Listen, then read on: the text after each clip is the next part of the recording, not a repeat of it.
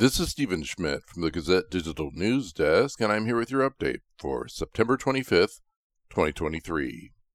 According to the National Weather Service, there will be a 30% chance of showers and thunderstorms after 1 p.m. on Monday in the Cedar Rapids area. There may also be some patchy fog before 9 a.m. But besides that, it should be another mostly sunny day with a high near 80 degrees.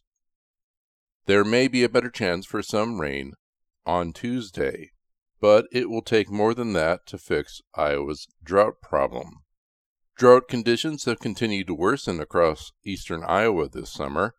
Exceptional drought, the most severe drought ranking, covers about 5% of the state, the greatest extent Iowa has seen since the start of the U.S. Drought Monitor in the year 2000. Almost 3/4 of the state is experiencing severe drought or worse. Overall, 2023 ranks in the top 10 driest years for northeast and east central Iowa. Lynn and Benton counties each have received less than 50% of normal rainfall throughout the summer, marking their record driest summers.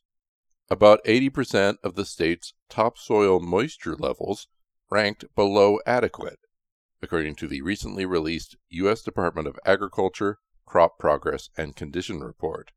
These conditions have taken their toll on crops and livestock in eastern Iowa, particularly into the northeast corner of the state. Harvest is just getting started, but many farmers aren't optimistic about this year's yields. At this point, any rain that comes won't make a difference to this year's crops and grazing conditions. So far, 5% of the state's corn has been harvested, along with 3% of its soybeans. Traffic, both into and out of downtown Cedar Rapids on the First Avenue Bridge, will be affected Tuesday during floodgate testing.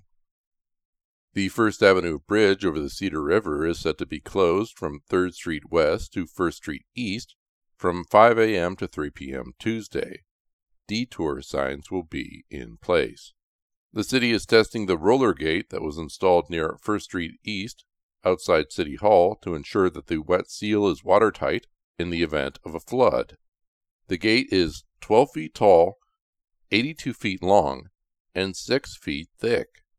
Besides doing floodgate testing, crews are scheduled to restripe the road.